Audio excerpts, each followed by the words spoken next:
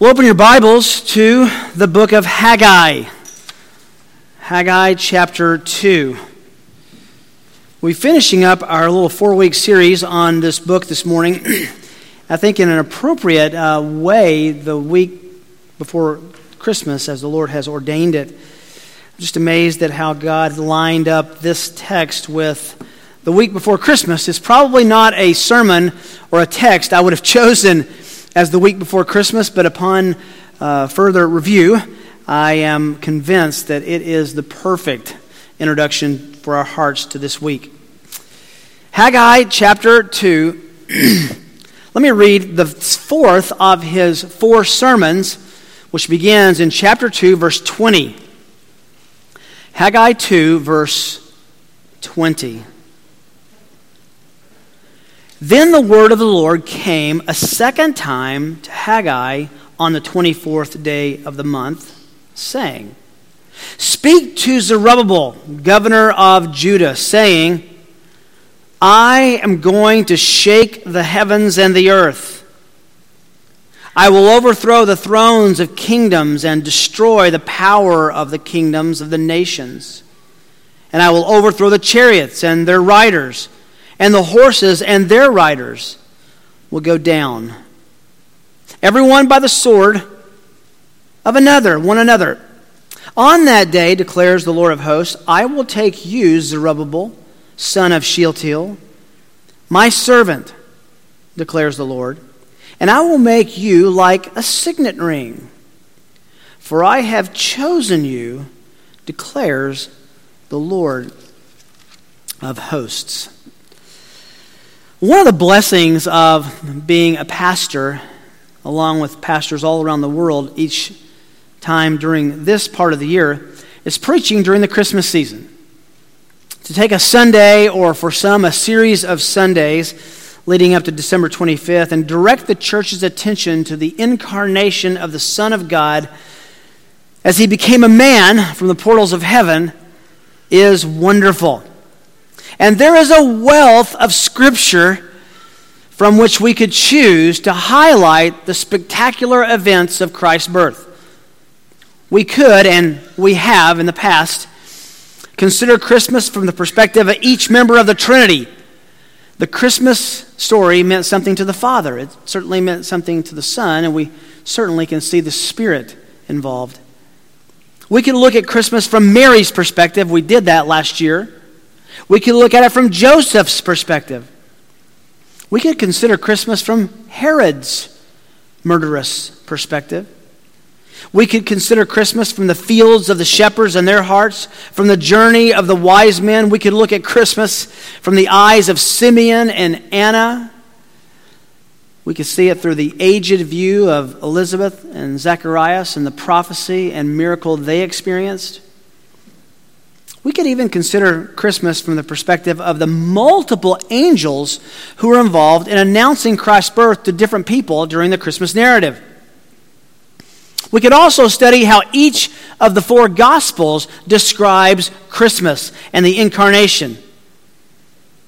Matthew, Mark, Luke, and John have a particular slant and angle on giving us highlights of what that meant. But there's another way to look at the incarnation in the Bible. And that's the perspective that comes in the countless ways that the Old Testament predicts and prophesies and foreshadows the coming of the Messiah, of Jesus of Nazareth. Some of these are familiar. Some of these are very, very common in our understanding. Genesis 3:15. I will put enmity, God said, between you and the woman, and between your seed and her seed. He shall bruise you on the head, and you shall bruise him on the heel. We call that the proto, the first evangelium, gospel, the first look at the fact that God would provide a Savior. We can look at Isaiah 7:14. We just read it in Matthew. The Lord himself will give you a sign. Behold, a virgin will be with child and bear a son. She shall call his name God with us, Emmanuel. We could look at Isaiah 9:6 and 7. For a child will be born to us, a son will be given to us, and the government will rest upon his shoulders. His name will be called Wonderful Counselor, Mighty God, Father of Eternity, Prince of Peace. There will be no end to the increase of his government of peace on the throne of David over his kingdom, to establish it and uphold it with justice and righteousness from then on and forevermore. The zeal of the Lord of hosts will accomplish this. We could go to a whole spectrum of passages that talk about the coming of the Messiah, the coming of God with us. And we have in the past, and we will again in the future. But this morning we're going to have a view of the coming Christ from an unexpected perspective and an unexpected place in the Old Testament. As you know, you've been with us the last month. We've been studying the book of Haggai and have come to the last section. Just a little review. This is 2 small chapters in what we call the minor prophets, which are only called minor because they are small, not because they have a minor message, right? Super important for us to understand the context and the meaning of these sermons. The context is this. Judah had been taken away for 70 years into captivity. They had been in Babylon. They had been stowed away by the King Nebuchadnezzar, who had stolen them, taken them back over to Babylon as prisoners, as captives. They've been there 70 years. It's now time for their return after the Persian kingdom had come and conquered Nebuchadnezzar. His name was Cyrus, the king. He was also prophesied in Isaiah 45 that by name he would be the one who would be the decreer of the Jews' return to Jerusalem. He's now on the throne, and it's time for them to return. And just as the deportation happened in 3 waves, the repopulation happens in 3 waves. This first group goes back, called the faithful remnant. They are given the opportunity to do what was super important for the entire nation: rebuild the temple. Nebuchadnezzar had burnt it to the ground, overturned the stones. It was a desolate Temple Mount. God tapped Zerubbabel, the governor of Judah, the political leader and also supposedly the spiritual leader, to go back and rebuild the temple. That was the first thing to do, so that when the people came back, they would see the glory of God on the temple. Well, when we open up the book of Haggai, it has been 18 years since that decree, and the temple is not finished, but the people had paid particular attention to stocking up and decorating and paneling, is the Hebrew word, their own houses, and putting attention in their own comforts. So the book of Haggai comes, where God sends this prophet named Haggai to tell the people to repent, to consider their ways, to come back to center, to come back to obedience. And we pick that up in chapter 1. Now, Haggai preaches 4 sermons during this book. They are over the course of just a few months, and we've covered the first 3 sermons already, and I'll just highlight those, and then we'll jump into the 4th this morning. As we do, we looked at the breakdown of this structure of sermons, and we could see a 4-step plan for recalibrating your priorities. They had gotten their priorities out of line. They were dealing with themselves and taking care of themselves and not the mission that the Lord had given them. So God gives them an opportunity to repent, and he gives them a plan in these 4 sermons for pushing reset, recalibrating their priorities. The first one we looked at in the first chapter, verses 1 through 15. Evaluate your resources and times. What Haggai does through God's word coming to him is he says twice, look at verse 5, consider your ways. You can also look at verse 7, consider your ways. Stop and see what you're doing. Have some evaluation. Consider what you're doing with your time and your resources. He exposed the fact that they were using their time and resources selfishly for themselves and procrastinating honoring the Lord with their rebuilding the temple. Now, the wonderful part about this sermon is that it ends on a high note. They repent. He says, go get the resources from the woods and pull all your gold and your silver. Let's rebuild the temple. And they do. They re-engage the temple. And we've said over and over, if the book ended at the end of chapter 1, that would be really sweet. But it doesn't. Because after chapter 1, they come to another lull, another pause in the process. So Haggai preaches a second sermon, which gives us a second in our 4-step plan for recalibrating our priorities. Reset your standards of comparison. You'll remember that Haggai says, some of you remember Solomon's grandiose temple in its former glory. In fact, he says, how many of you remember that? And some of the senior citizens who were pushing 90 years old at that point raised their hand. They said, we remember it. And this temple is a shoddy shadow of what that was. They compared that to this. And they were comparing externals, but God was not looking at Solomon's temple versus their temple. He was looking at their heart versus his own standards. And they were being obedient. They were doing what they could with what they had. Well, also, at the end of that sermon, he says, the glory of this temple will be greater than the glory of Solomon's temple.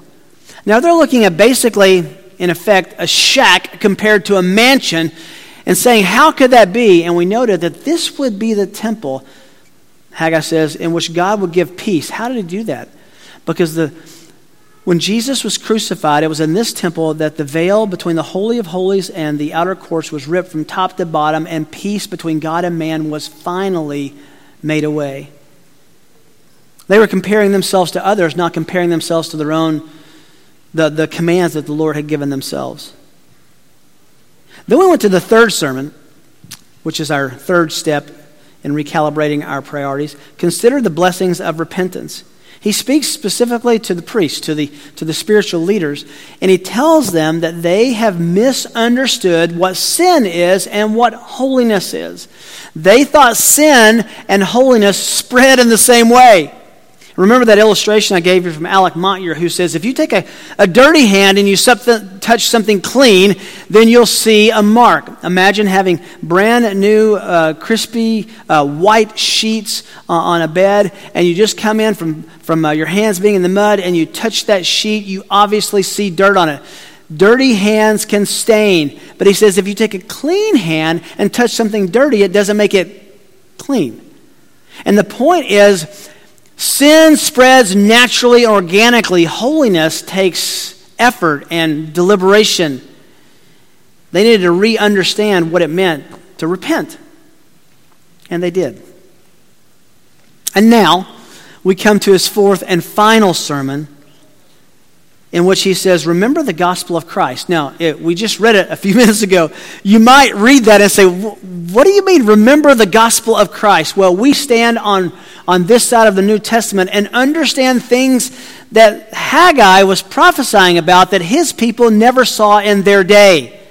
And it's all related to the gospel in verses 20 through 23. Just a little background on this, a little color on this sermon. It is the shortest of his 4 sermons, yet it covers the longest span of time. God speaks through Haggai beyond the date of his preaching, way down into the future when Messiah would come, and also to the very end of time. Let's pick it up in verse 20.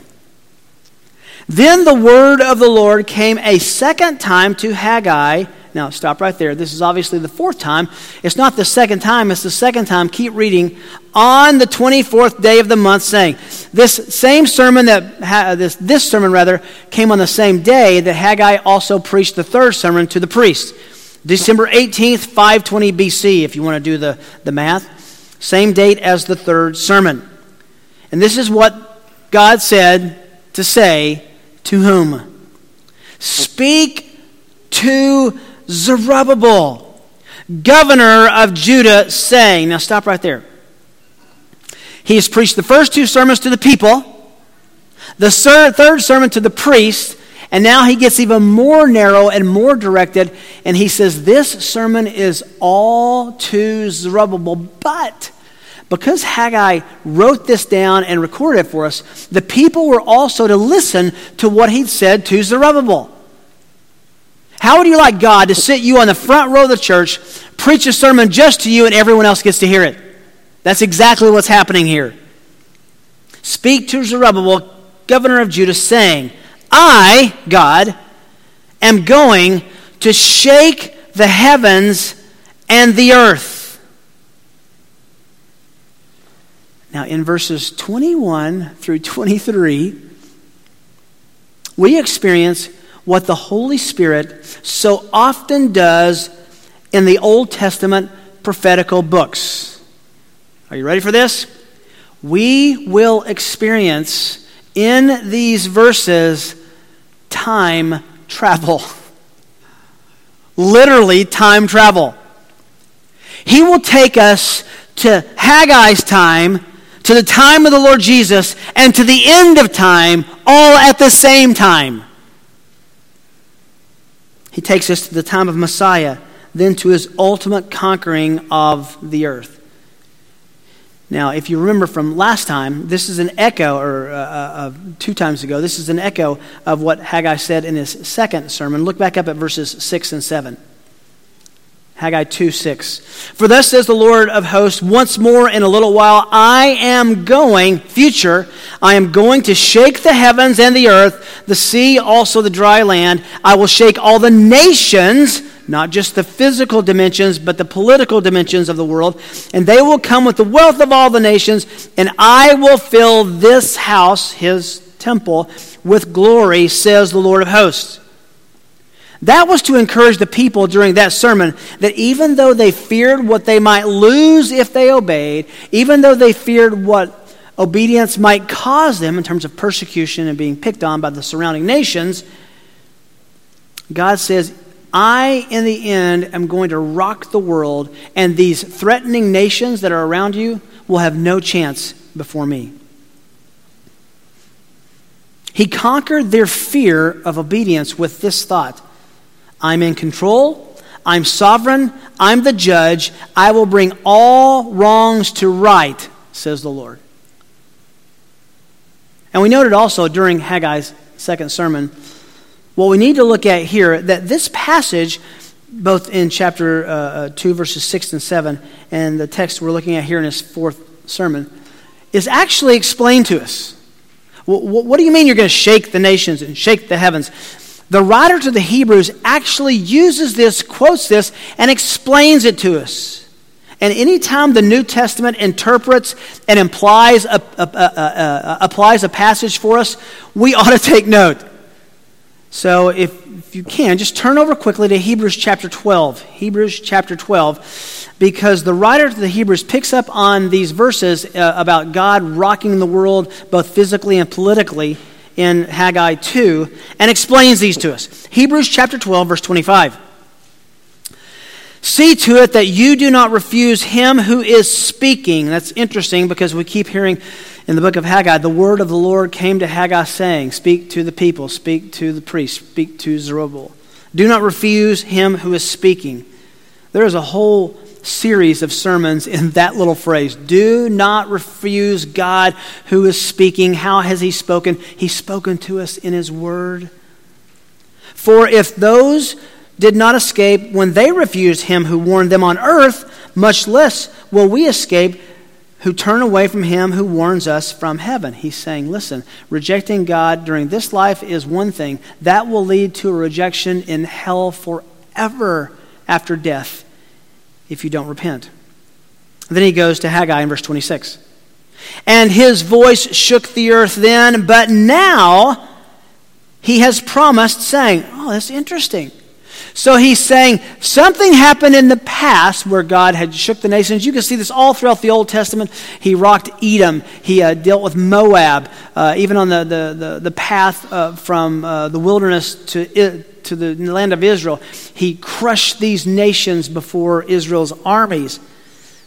Just as he did then, though, there's something yet to happen. Now listen, the writer to the Hebrews uses Haggai's words as yet future during his day. That's important. And his voice shook the earth then, but now he has promised, saying, yet once more I will shake not only the earth, but also the heavens. This expression, yet once more, denotes the removing of those things which can be shaken as of created things, so that those things which cannot be shaken may remain. He's talking about temporal and eternal, physical and spiritual. Therefore, this is it, verse 28, since we receive a kingdom which cannot be shaken, that's the kingdom of God, the kingdom of heaven, let us show gratitude by which we may offer to God acceptable service with reverence and awe, for our God is a consuming fire. So this is important. Hundreds of years later, the writer of the Hebrews uses Haggai's words to say that is yet in the future from his day. So it was obviously in the future for Haggai. You see that? Now we go back to verse 22 in Haggai chapter 2. Look at the specific referent that the writer of the Hebrews is talking about. I will overthrow, God says, the kingdoms and destroy the power of the kingdoms of the nations. I will overthrow their chariots and riders. Their horses and their riders will go down. Everyone by the sword of another. This is talking about the strength of the threatening nations around Israel, which was causing them pause in obedience to God. And he's saying, listen, I'm going to overthrow the world. Do you know who I am? I'm the Lord of hosts. I'm the coming, conquering king. The interpretive challenge to this is that overthrowing the kingdoms and the nations, overthrowing the chariots and the riders, the horses and the horsemen, never happened in the lifetime of Zerubbabel. Never happened. Nothing like this actually ever happened from this point forward in Judah, the nation of Israel. And since we know that God never lies, we must assume this is now a futuristic prophecy, which is exactly how the writers of the Hebrews interpreted this passage.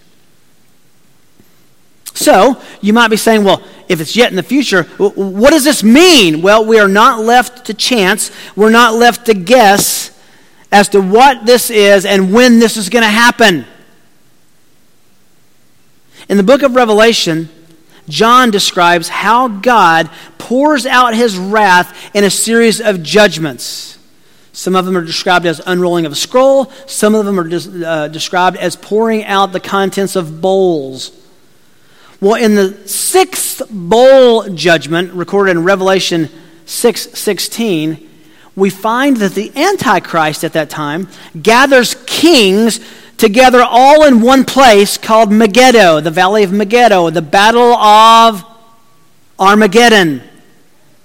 These kings that are loyal to the Antichrist, they're going to gather their armies with each other against the people of God. That's exactly what Haggai says will happen.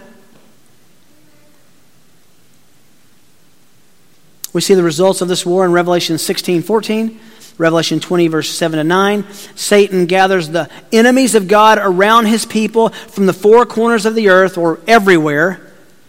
And these texts inform us that they will there and then surround the camp of Christians, but fire from heaven will come and consume them, and they will fight each other. Which is exactly what Zechariah says will happen. So Haggai is given a glimpse of the Battle of Armageddon. This is when he shakes the nations politically. This is when he rocks the world physically. And he comes with his robe dipped in blood. Verse 23. On that day, declares the Lord of hosts, I will take you, Zerubbabel, son of Shealtiel, my servant, declares the Lord, and I will make you like a signet ring, for I have chosen you, declares the Lord of hosts. So here in this fourth of Haggai's four sermons, in this tiny little minor prophet, the shortest of his sermons, the most limited in its audience, we find the most expansive view of God and his kingdom. Haggai is going to be appointed a special mission. But there's more going on here than might meet the eye at first reading. The promise is speaking to the office of Zerubbabel held, and not him personally. Now, this is very common. For example, Jesus is called the Son of David, speaking of the office of David as the leader and the king of Israel. But there's a lot of generations between David and Jesus. What are we talking about? This Zerubbabel, this didn't happen to him. He wasn't the signet ring. He didn't conquer the world. He didn't be the general of the final great battle. How do we know this is not Zerubbabel? Because in his day, there were no such revolutions from the nations for which he could conquer. And look very carefully at the grammar. Haggai says, in that day. He does not say in this day. Obviously looking futuristic at this application. So what's the point? The messianic line, listen, the messianic line of Jesus, the conquering king who is going to come in the book of Revelation in the battle of Armageddon and make all wrongs right, was to come through Zerubbabel. In a sense, Jesus could be called the son of Zerubbabel as well as called the son of David. Jesus is in view here. Now, how do I know that specifically? If you're still suspicious, you're thinking, how do we know you're talking about Jesus? Haggai, God, Pastor Rick. How do we know? Well, look back at the text. See that little term, my servant? My servant is a technical phrase used in Isaiah 42:1, Isaiah 52:13 that says, my servant is the coming Messiah. So he calls the son of Zerubbabel, the office of Zerubbabel, my servant, same as saying the Messiah. The Davidic dynasty serves as God's earthly representatives, and Zerubbabel is in that line. This message is given to Zerubbabel, the uncrowned son of David. To him, God announced the shaking of the heavens and the earth, the final overthrow of all the kingdoms of the Gentiles. And from Zerubbabel's descendants would spring the prince who would be called the Son of God. So, as Haggai finishes his prophecy in this fourth sermon, there's a call for the people to contemplate the coming King of the world. Moses just led us in a song a few minutes ago, and I wanted so bad to stop in the middle of the song and say, yes, that's what we're going to talk about. The little phrase, what was promised, we believe. And that sets us in historical context. This was promised to Zerubbabel and the people of Judah, that there would one day be a Messiah to come, my servant, God's servant, who would rule the world and make all wrongs right. That was promised. He has come, and we have the opportunity to believe that he's come. We also understand he's coming again.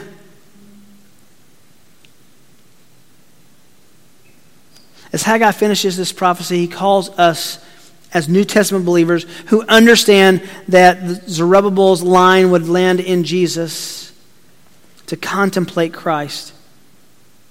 They were to anticipate him. We have the privilege of remembering him.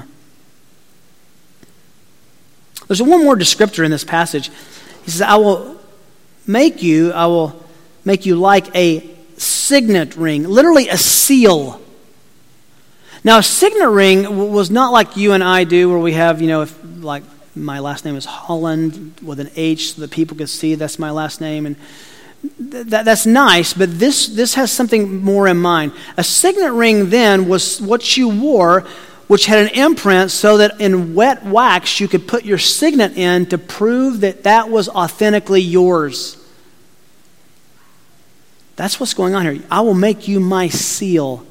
In other words, the coming Messiah, the son of Zerubbabel, God's servant, would one day be the signet ring, the signature, the very evidence of God in flesh. He would be God's signature. Listen, calling him like a sign, like a seal, a signet ring, is the incarnation. That's what he's prophesying here. It's what we understand happened. How does this relate to Christmas? Why does this relate to Christmas? Does this relate to Christmas? Turn over to Matthew chapter 1 for a moment.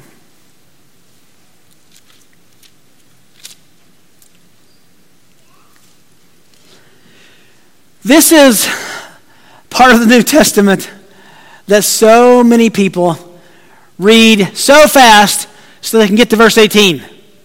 They just want to get through this. They're not sure they can pronounce these guys. They don't know why it matters. Can I show you why this matters? How many times have we read in the book of Haggai, Zerubbabel, son of Shealtiel, Zerubbabel, son of Shealtiel, Zerubbabel, son of Shealtiel? Because the Holy Spirit made sure that we were paying attention to who this guy is. Matthew chapter 1. The record of the genealogy of Jesus the Messiah, the son of David, the son of Abraham. Abraham was the father of Isaac. Isaac, the father of Jacob. Jacob, the father of Judah and his brothers. Judah was the father of Perez and Zerah by Tamar. Perez was the father of Hezron, and Hezron the father of Ram. Ram was the father of Amminadab, and Amminadab the father of Nahshon. Nahshon the father of Salmon. Salmon the father of Boaz by Rahab, and Boaz was the father of Obed by Ruth, and Obed the father of Jesse. Jesse the father of David the king. David was the father of Solomon by Bathsheba, who had been the wife of Uriah. Solomon was the father of Rehoboam, and Rehoboam the father of Abijah. Abijah the father of Asa. Asa was the father of Jehoshaphat.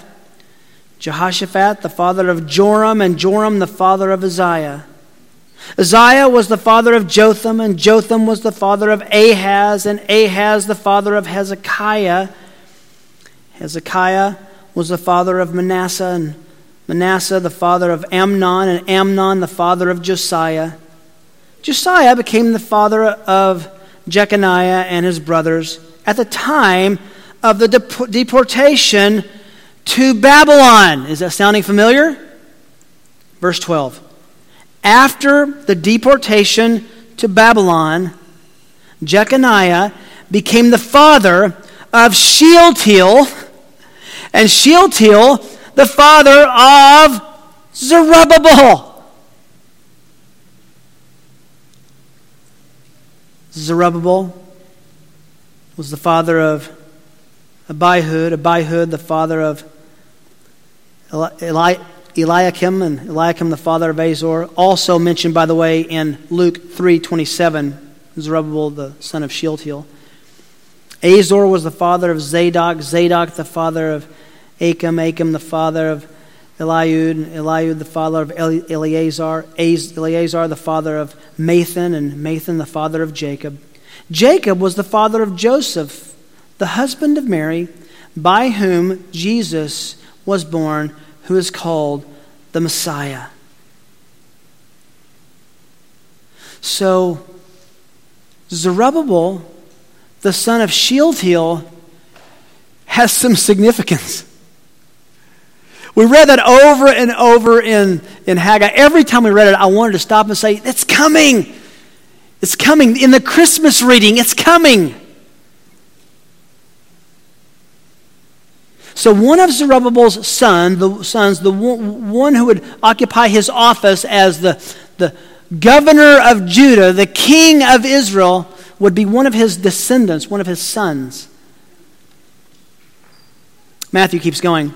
So all the generations from Abraham to David are 14 generations. From David to the deportation to Babylon, 14 generations. And from the deportation to Babylon to Messiah, 14 generations. Now, hear it in context. Now, the birth of Jesus Christ was as follows. His mother Mary had been betrothed to Joseph When you read Joseph there, you are supposed to feel the tidal wave of that genealogy and all that it represents, including Zerubbabel's lineage, Shealtiel's lineage, related to the deportation to Babylon.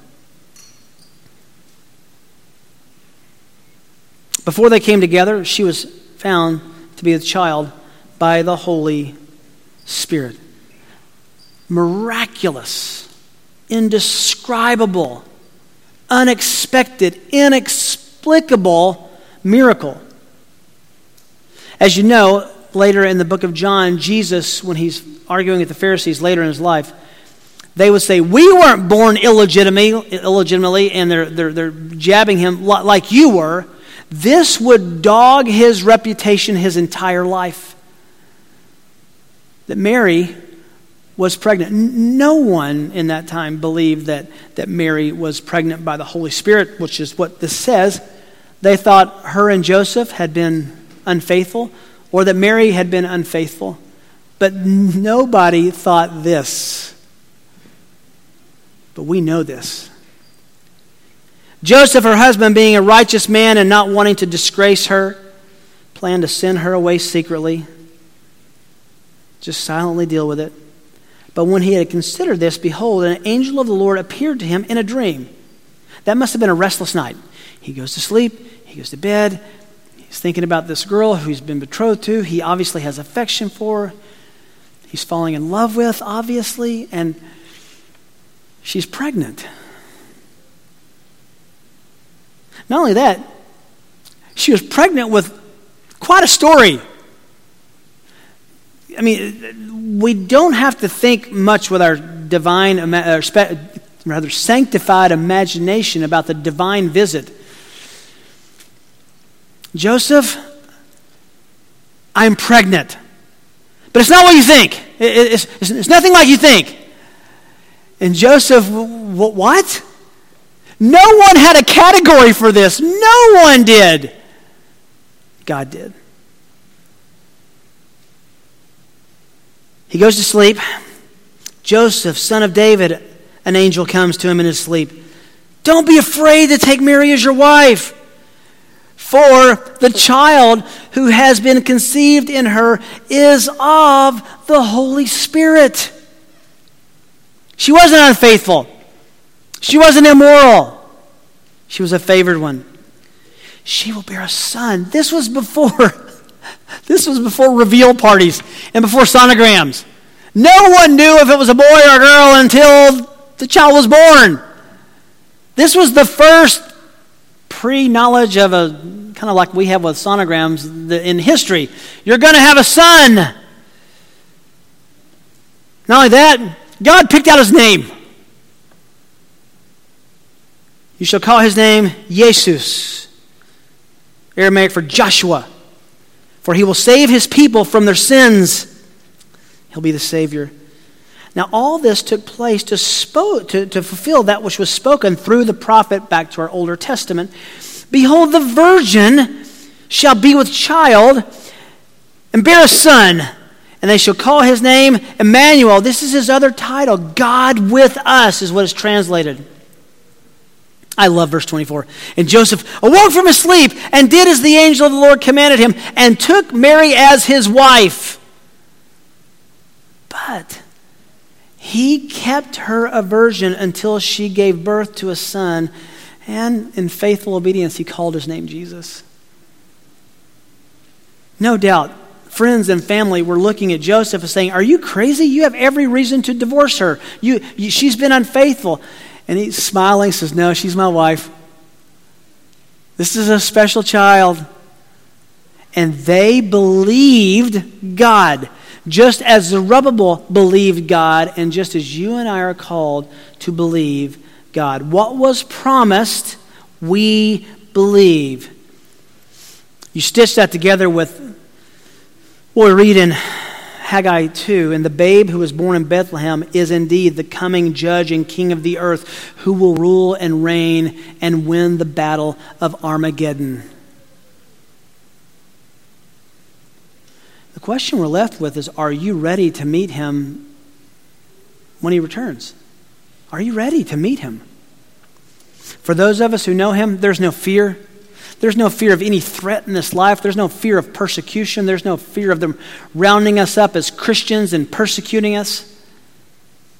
That could all happen, but there's no fear because we know not how the story ends, we know who the story ends. The coming King. Hark the herald angels sing, glory to the newborn King. Peace on earth and mercy mild, God and sinners reconciled. That's salvation, and that's one day when he will make all to enjoy peace. Joyful, all you nations rise and join the triumph of the skies. One day the world will join in the heaven's assessment of Jesus. With angelic hosts proclaim, Christ is born in Bethlehem. Hark the herald angels sing, glory to the newborn King. Can I keep going? Christ, by highest heaven adored, Christ the everlasting Lord, late in time, behold him come, offspring of a virgin's womb, veiled in flesh, the Godhead, see, hail the incarnate deity, pleased as man with men to dwell, Jesus, our Emmanuel, God with us. Hail the heaven-born Prince of Peace. Hail the Son of Righteousness. Light and life to all he brings. Risen, he's alive from the grave. Risen with healing in his wings. Mild, he lays his glory by. Born that man no more may die. Born to raise the sons of earth. Born to give them second birth. And we say and we sing, hark the herald angels sing glory to the newborn King. I don't know if you heard in Haggai or heard in Matthew or heard in this song I just quoted. Easter, but it's there. For him to come and win the battle of Armageddon in the end, for us to know that he was executed and truly killed on Calvary necessitates that he's alive. He's rose from the grave. Do you hear Easter in the echo of all of that? Which is why we keep saying and keep reminding ourselves, you cannot divorce Christmas from Easter or Easter from Christmas. Christmas tells us that this little one had a mission to die for our sins. Easter tells us that the one who died was God in flesh. They must come together.